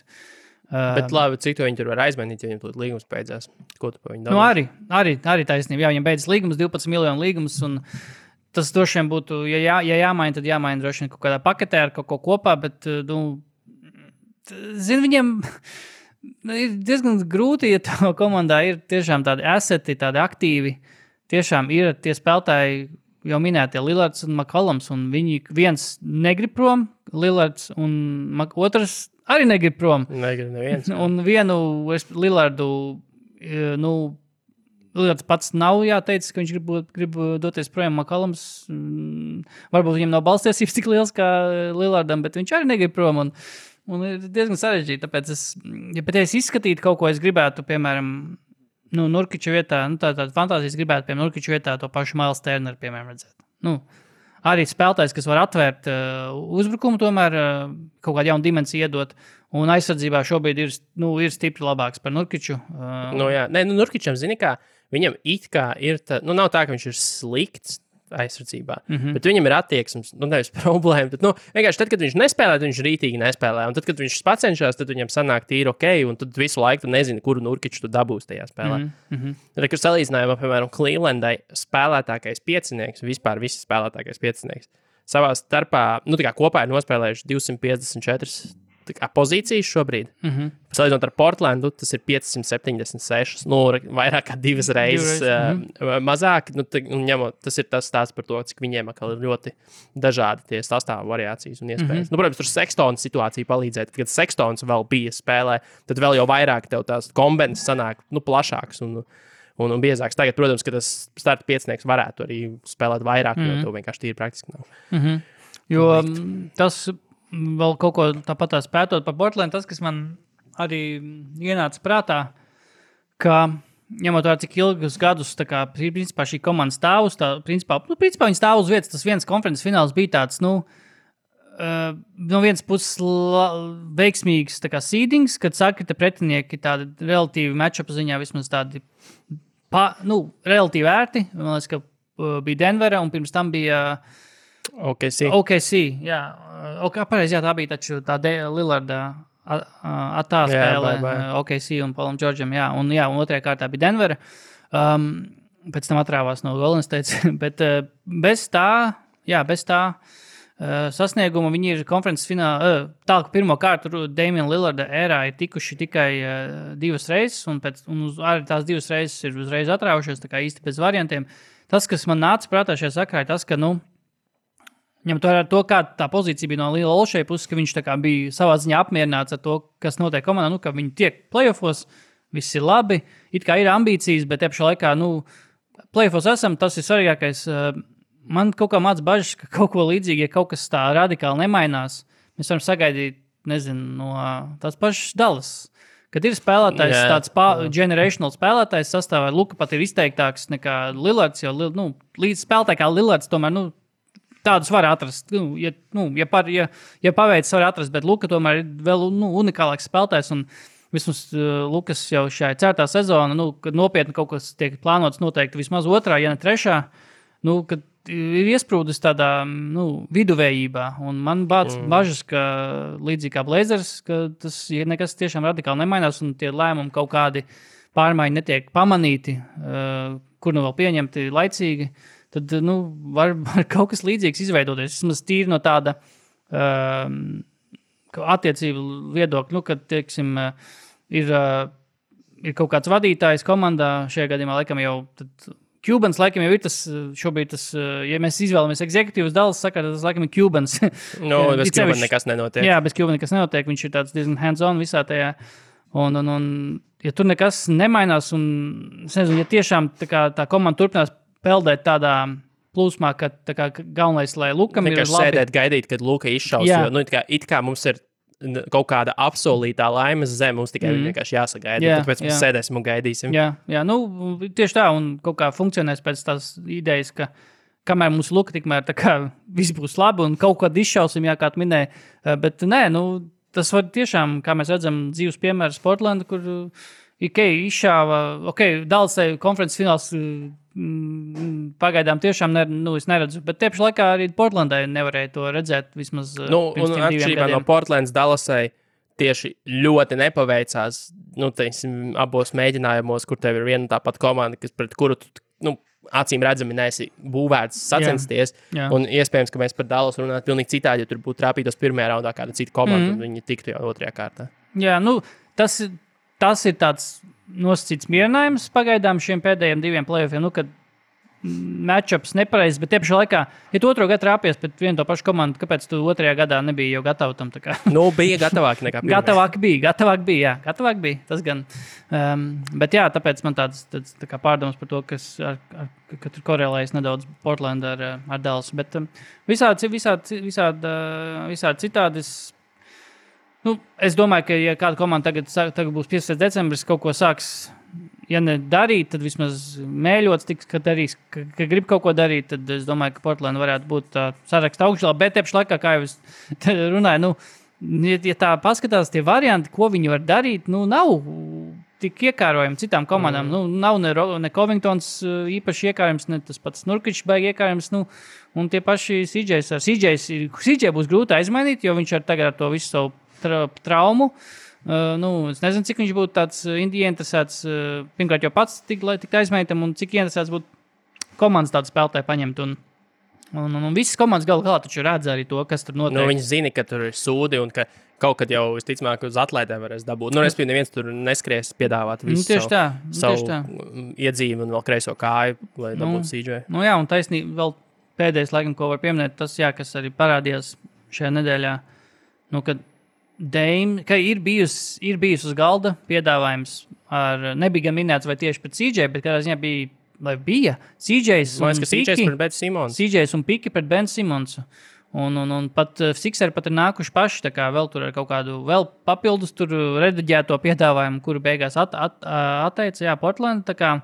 Un pats Deims, kā avots saka, ir labprāt spēlētājiem, kā Ben Simons kopā ar tādiem uz aizsardzību tendētiem, bet kā pats Deims ir pēc tam Twitterī un visu kaut kur, laikam ne visu kaut kur, bet Twitterī teicis, ka viss tas, ko tagad principā ziņo no visiem šiem, gan ESPN, Athletic, tas viss ir, it's bullshit, ka viņš to nav, viņš nesaka, viņš nepiekrīt tam, kas tiek rakstīts, principā viņš nezina, no kurienes nāk šis info. Protams, tā varbūt ir kaut kāda, man gluži mājā prāta spēle, ko viņš tagad dara, bet, viņš kaut gan, cik es atceros, Lillards vienmēr tāds ir bijis, ka viņš kaut kas tiek pa viņu ziņots, un viņš tā kā, teica, nē, es tā neesmu teicis. Principā vienīgais, laikam, cilvēks, no kura var ticēt, tas, kas tiek rakstīts par Lillardu, ir tas Chris Haynes no Yahoo, jo tas ir viņa tā kā, laikam, kaut kāda uzticības persona žurnālistu vidū vienīgajā.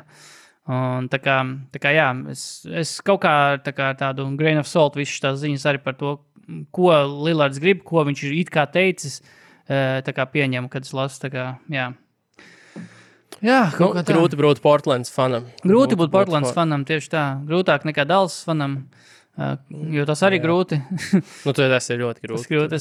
Jā, kā tu minēji, ka tu prieks, ka tu neskaties Dallas spēles, es arī šodien ieraudzīju, ka ar kādu rezultātu beigusies tā spēle, un tur Kristapam kaut kāda neizteiksmīga spēle bijis, man tāds Dievs labi, ka es neskatīšos šito. jā, tur nebija, viss, kas ir, ko es esmu par un ap to spēli, šodien vēl palasīs, tur drausmas. Jā, ļoti labi. Bet uzvara. Nē, uzvara. Bez Kristapa, tā nebija pirmā uzvara bez Lukas ar Kristapu? Varbūt. Vai otrā varbūt? Nē, viņi taču uzvarēja, kad Luka nebija kaut kādus... toreiz viņi ar Luku uzvarēja Clippers, laikam, ja? Es neatceros. To pagarinājumu? Jā. Ar Luku, jā, ar Luku. Tā kā varbūt tā arī bija pirmā uzvara. Te jau ziņu virsrakstos varēja būt, ka pirmā uzvara. Kristaps aizved līdz uzvarai. Līderis Kristaps aizved līdz uzvarai par līgas laika komandu. Anyway, jā. Es domāju, ka mēs varam wrap it up, vai gari sanāca, bet es domāju, ka atsauksmes bija labas pēc pirmās mūsu mēģinājuma, ka cilvēkiem bija interesanti laikam. Negrib neklausies. Nav teikts. Vismaz tu zini, par ko mēs runājam šeit, viss skaidrs. Vēl pēdējais, ko es gribēju pateikt, arī labas atsauksmes par PPK mūsu viesošanos. Es pamanīju, ka mums ir pieauguši subscriber skaits. Bija ļoti ilgi 1,71 YouTube. Nē, 1,74. Oho. Jep. Un Patreon arī, es skatos, ir 64 jau. Mēnesis šāk man bija kaut 50. Kaut ko. Viss notiek. Paldies, PPK, paldies. Es gan nezinu, kā viņiem, varbūt viņiem mazāk subscriber tagad ir. Iespējams. Nav mūsu problēma katrā ziņā. Pašvainīgi nevajadzēja aicināt. Anyway. Labi, davai. What are we talking about? Practice?